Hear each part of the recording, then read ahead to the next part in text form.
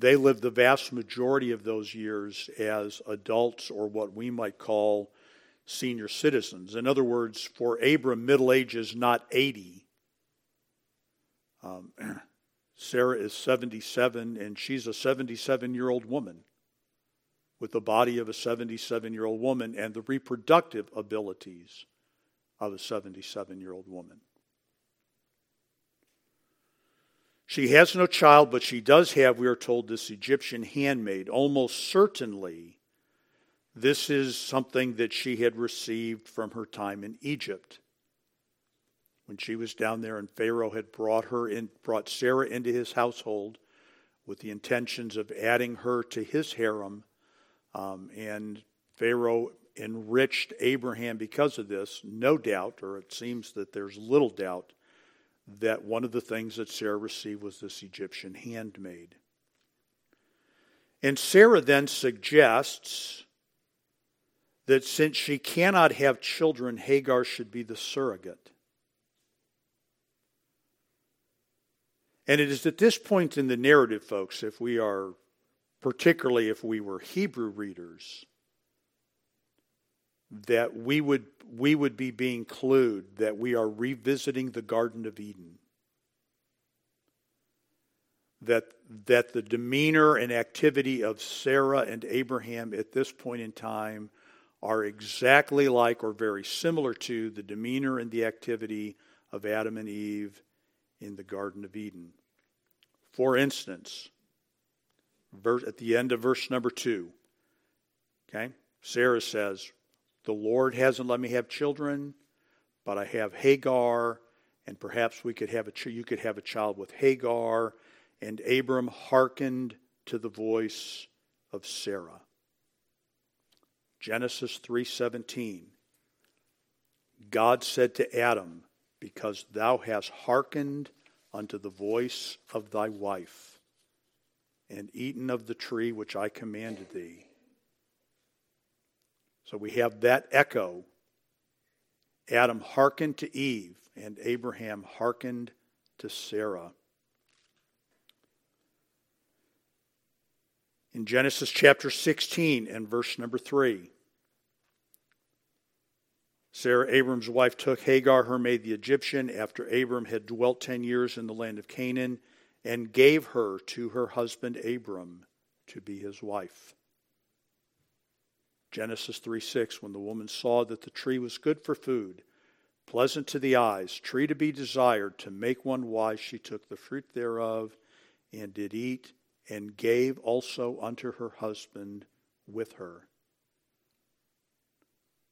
So we are being returned in their logic and in their conduct, not to the same activity, but to the same mentality that we find in the Garden of Eden. In both of these events, folks, the woman was active in leadership and the man was passive in leadership.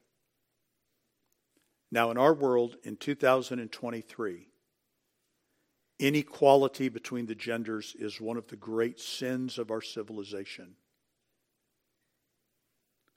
And woe to anybody, public figure or corporation, that would be accused of denying a woman equal rights and equal authority. But folks, it just doesn't work that way with the Lord. It just doesn't. And part of the failure here was the failure of mature male leadership. He shouldn't have listened to the voice of his wife, but he did. Adam shouldn't have listened to the voice of his wife.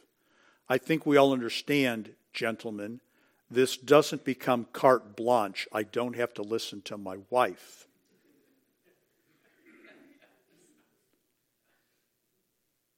But women shouldn't run the home. Women shouldn't run the home. Hagar then goes on to become the surrogate for Sarah. You'll notice, folks, and this is true throughout the entirety of the story, that Hagar's feelings and opinions and desires have almost no bearing upon the story. Nobody ever says to Hagar, "What do you think about this?" Hagar, how do you feel about this? She was simply the servant girl. She was owned by Abram and Sarah. She was under their authority. And she is a passive, if unwilling, it's hard to imagine that she is thrilled about this, but she is a passive participant. And one of the things, folks, that we want to understand, or that we should understand as part of contributing to the story, is that what they are doing is completely legal and logical in their civilization. We know that Abram came from Ur of the Chaldees. We know that he was part of the great civilization of Sumer. And part of the way that Sumer operated was it made legal provisions for this kind of surrogacy. So however we might feel about it or think about it, right? There is a culturally acceptable, totally legal dimension to it that they are pursuing. That doesn't make it right. It doesn't make it right to the Lord. But it is not conduct in the face of the norms of their society and their culture.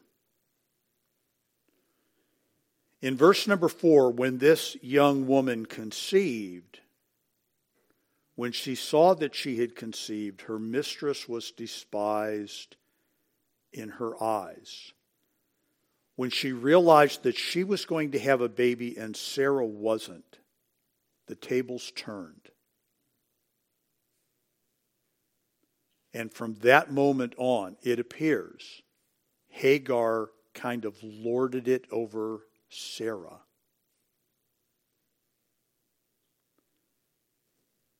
Now, we don't know exactly how she behaved herself, but I think, folks, that we can imagine that she took every opportunity to point out to Sarah that she was pregnant and Sarah was not, and that she was carrying Abraham's child and Sarah was not. And we know that the relationship becomes very tense because in verse number 5, Sarah turns this back onto Abram. My wrong be upon thee. Right?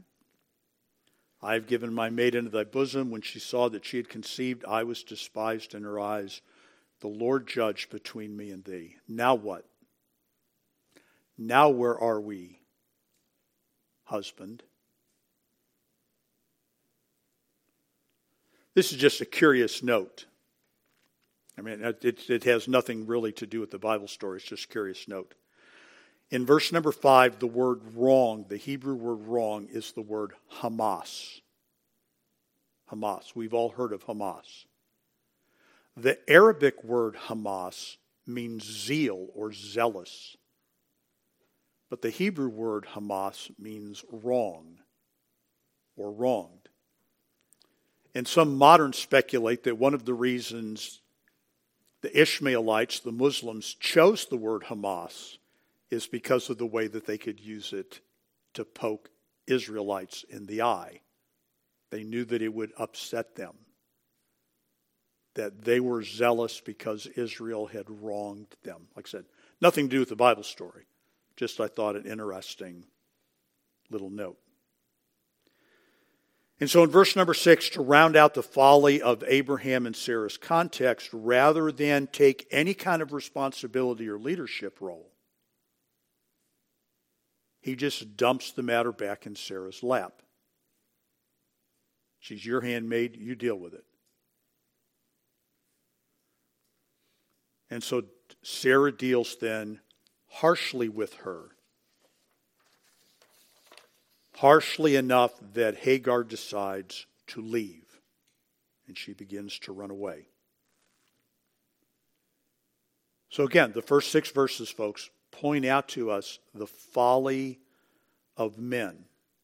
And we want to make sure that we understand this. The folly of men included doing things that were completely legal and totally logical. They weren't breaking a law. They weren't violating a cultural norm. They were looking at a problem that was a very real problem. I'm 77 years old. I don't have a child. We have a promise. Here's a way that we can accomplish the fulfillment of the promise. And folks, we just really need to be very careful about allowing our human logic to override Bible verses. To look at something in the Bible and go, I know that that's what God says, but there are all of these factors over here. Or here is a way to get it accomplished. So they came up with a legal and logical solution that, again, ended up causing them all kinds of pain and turmoil. I mean, if we just back away from the large, we'll get to this. This will be one of the passages we deal with before we leave Abram. But, right, it's not that Ishmael becomes a thorn in Abram's flesh. Ishmael becomes a grief to Abraham. He is his son and he loves him, and he is now required to deal with him a certain way because he is not the child of promise. So without all the big, large, theological composite pieces of Ishmael's life, the sin of Abraham and Sarah bring personal pain and complication to their own existence. And that brings us then to the second part of the story, verses 7 through 16, which are the faithfulness of God. What is God now going to do? What is God now going to do that Abraham and Sarah have attempted to deal with their barrenness by coming up with a surrogate? Verse number 7, the angel of the Lord found her by a fountain of water in the wilderness, by the fountain in the way to Shur. And he said, Hagar, Sarah's maid, whence camest thou? And whither wilt thou go? And she said, I flee from the face of my mistress Sarah. And the angel of the Lord said unto her, return to thy mistress, and submit thyself under her hands. And the angel of the Lord said unto her, I will multiply thy seed exceedingly, that it shall not be numbered for multitude. And the angel of the Lord said unto her, behold, thou art with child, and shalt bear a son, and shalt call his name Ishmael, because the Lord hath heard thy affliction. And he will be a wild man. His hand will be against every man, and every man's hand against him. And he shall dwell in the presence of all his brethren. And she called the name of the Lord that spake unto her, Thou God seest me. For she said, Have I also here looked after him that seeth me? Wherefore the well was called Beer Lahai Roi. Behold, it is between Kadesh and Bered. And Hagar bare Abram a son, and Abram called his son's name, which Hagar bare, Ishmael. And Abram was 86 years old when Hagar bare Ishmael to Abram. So following the folly of men, we turn our attention to the faithfulness of God. And God just happens, of course, to find her. That's the way the text reads. Not that it was a difficult search for him. But she is headed back to Egypt. Shur, S-H-U-R there, Shur is the first place that Israel camped after God delivered them from the Red Sea. Exodus chapter 15 and verse number 22. And the angel of the Lord appears unto her. And there are times, folks, when the angel of the Lord seems to be a representative of the Lord. And of course, there's a lot of speculation as to whether it would sometimes be the representation of Jesus Christ, the angel of the Lord. In this instance, the angel of the Lord is in some way God himself. And we would assume that from the way that he speaks, rather than speaking of the Lord kind of in the third person, he speaks in the first person. Verse number 10, the angel of the Lord said, I will multiply thy seed exceedingly. So here's a place, folks, where God himself makes a personal appearance. God appears in visible form to Hagar as she is heading back to Egypt. Again, right? God has made a promise to Abraham. And in Genesis chapter 17, God intends to keep that promise in the way that he had intended it to be. And now we have this baby on the way. I mean, you know, folks, one of the things that the Lord could have done was just take the baby.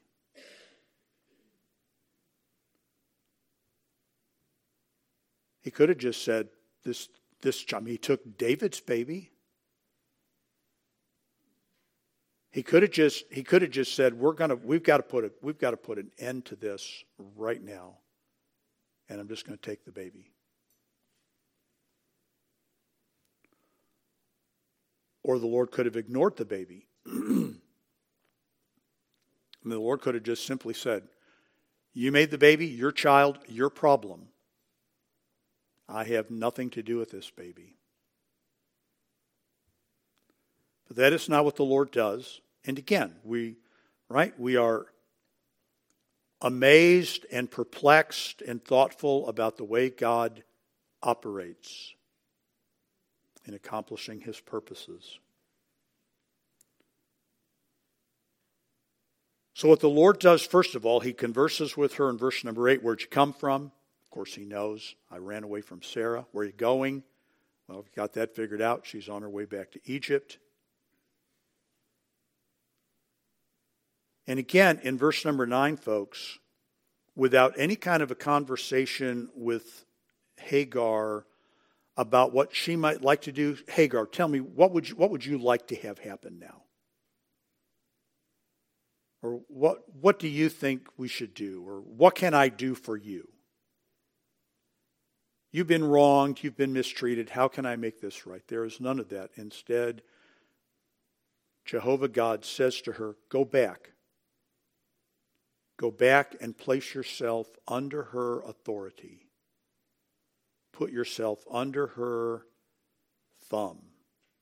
Verse number 9, the angel of the Lord said unto her, return to thy mistress and submit thyself under her hands. This is what Hagar is to do. This is the instruction that is given to her. And then in verse number 10, in verse number 10 and verse number 11, the Lord begins to talk to her about what kind of child she will have.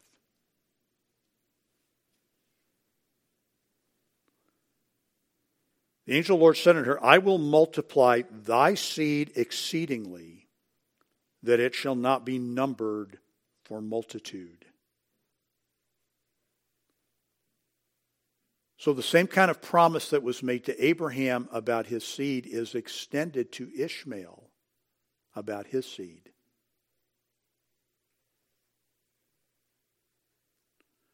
Verse number 11, the angel of the Lord said unto her, behold, thou art with child, and shalt bear a son. And thou shalt call his name Ishmael, which means the Lord hears, because the Lord hath heard thy affliction. So God is, right, and we know this, folks, God is not oblivious to everything that has happened to this point. He has seen into the hearts of Abraham and Sarah, listened to their conversations, observed their behavior, watched Sarah mistreat Hagar, been attentive to all this. And now, to some extent after the fact, God comes in and begins to act. Which again is really rather typical that God allows us to have our way oftentimes, and then he appears to get involved on the consequence side of things.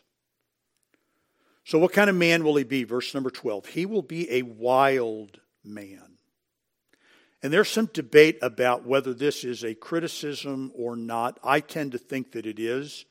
The word that is used there, wild, is actually used 9 other times in the Old Testament. The difference is in your King James Bible, in every one of those 9 instances, it is always translated wild ass or wild donkey. And that's one of the reasons that there's some debate as to whether Ishmael is being complimented or criticized. Because if you really wanted to criticize somebody in that world, you called them a dog. That was about the greatest insult you could come up with, was to call somebody a dog. To be called a wild donkey was not necessarily a criticism, but just might simply be a commendation of your independent spirit.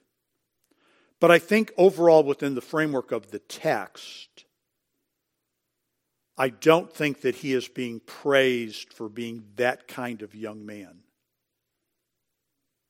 He is going to be a man that is not under control. What kind of man is Ishmael going to be? He's going to be an uncontrollable man. His hand will be against every man, and every man's hand against him. Which again, I think is one of the reasons that we shouldn't find a compliment in wild man. His uncontrollable nature will cause him to be often at war with others and have others often at war with him. Now we want to make sure that we understand something, folks. Ishmael is not a Muslim. We are many centuries away from the institution of Islam as a religion and the worship of Muhammad.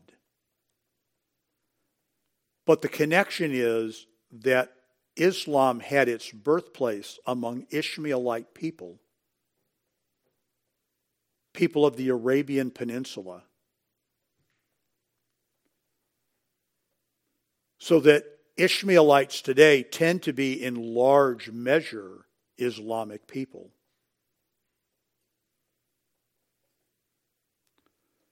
Back in the early days of America, when we were dealing with the Barbary Coast pirates, we were simply dealing with an early form of Islamic terrorism. President John Adams said, "We will either fight them never or fight them always."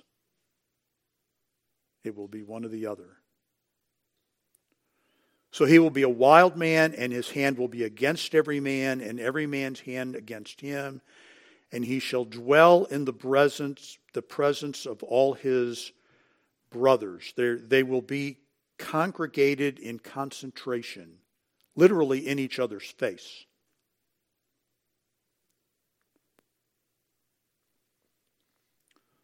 So here's where we find ourselves.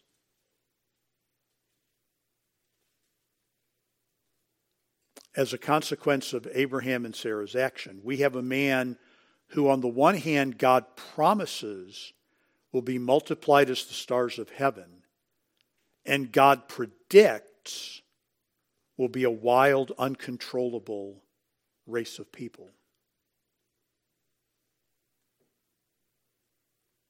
And if you were to go to the Middle East, or if you've been in the Middle East, you know that they live that tension every day.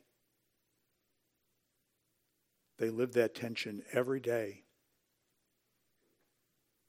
And they know what they are. They refer to themselves accurately. We're cousins. We're cousins with the Jews. That's what they will tell you over there. We're cousins.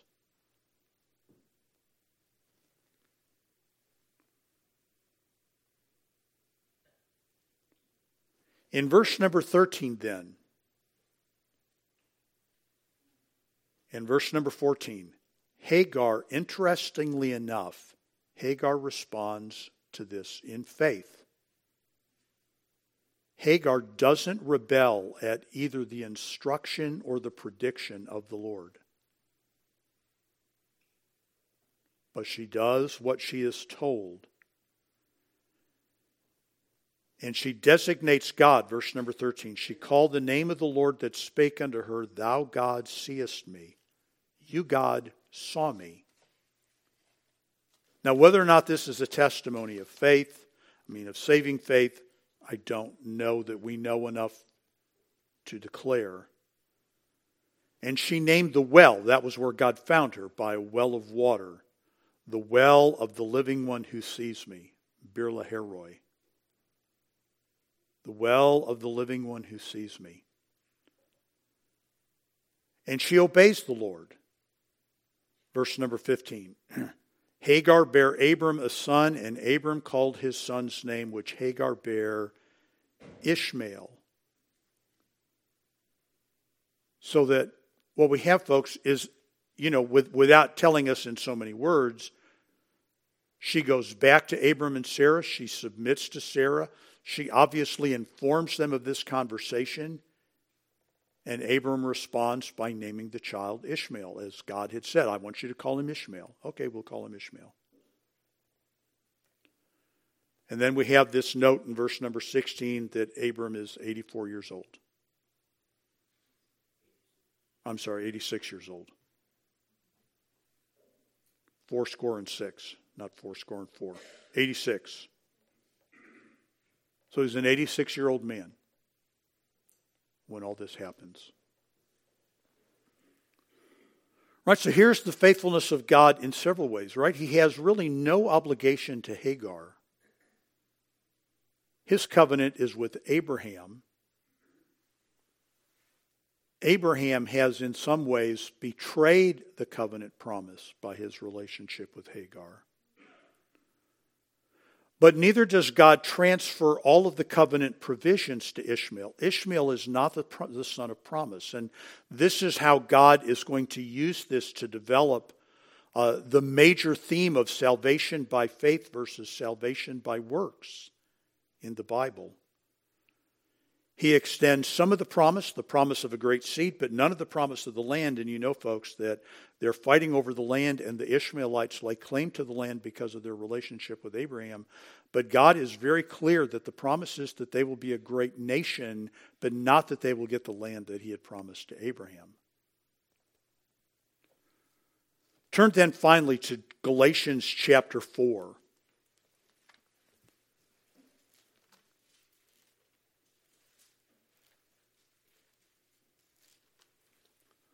The time will come, and we haven't got to that yet, but I'm going to have us read Galatians chapter 4 right now. The time will come when God will insist that Ishmael must go, and God will give instruction that Ishmael has to leave. But for now, Ishmael is to be born to Abraham and Sarah. And he is to grow up in that household. How does the Lord use this? Right? We're familiar with this. How does the Lord use this incident, and why is it so significant for us? Galatians chapter 4, verse number 21. Tell me, ye that desire to be under the law, do ye not hear the law? And folks, there is always the temptation on the part of God's people to go back to the law.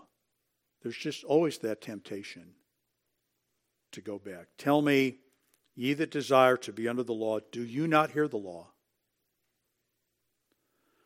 For it is written that Abraham had 2 sons, the one by a bondmaid, the other by a free woman. But he who was of the bondwoman was born after the flesh, but he of the free woman was by the promise. Which things are an allegory, in that the people and the parties involved, folks, are invested with their own spiritual meaning and significance. Which things are an allegory, for these are the 2 covenants. The one from the Mount Sinai, which gendereth to bondage, which is Hagar. I'm going to bring the Old Testament reading into the New Testament there, which is Hagar. King James Bible says Agar. Right, so here's Ishmael, and how do we describe him? Well, he's a child of the flesh. Well, Isaac is a fleshly child, but he's not a child of the flesh. He is born out of the promise. But Ishmael is born not simply as a fleshly child, but out of the thinking of the flesh. And he's born to a bondwoman. And that's what the law is. The law is a bondage. And folks, the New Testament makes that argument in numerous places. Not too far down the road, we will read, Jesus, come unto me, all ye that labor and are heavy laden, and I will give you rest. We have a tendency in the 21st century to read and hear that verse as if it is an emotional appeal. Come unto me, all ye who labor and are heavy laden. But I would make the argument, and will make the argument when we get to it, folks, that it is an appeal to people who are laboring under the bondage of trying to please God by the observation of the law. Who are laboring under the weight of the Mosaic covenant to maintain their relationship with the Lord. This heavy weight that laid upon those people. Verse number 25, for this Hagar is Mount Sinai in Arabia, and answereth to Jerusalem. Jerusalem is superior to Sinai, which now is and is in bondage with her children. But Jerusalem, which is above, is free, which is the mother of us all, for it is written, rejoice, thou barren that bearest not, break forth and cry, thou that travailest not.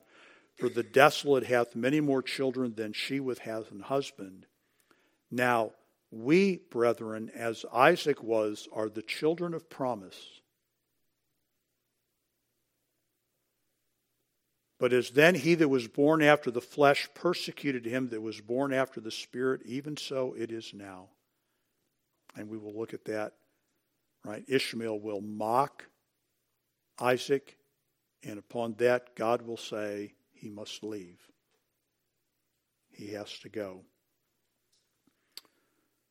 Nevertheless, what saith the Scripture? Cast out the bondwoman, verse number 30, and her son, for the son of the bondwoman shall not be heir with the son of the free woman. So then, brethren, we are not children of the bondwoman, but of the free. Stand fast, therefore, in the liberty wherewith Christ hath made us free, and be not entangled again with the yoke of bondage.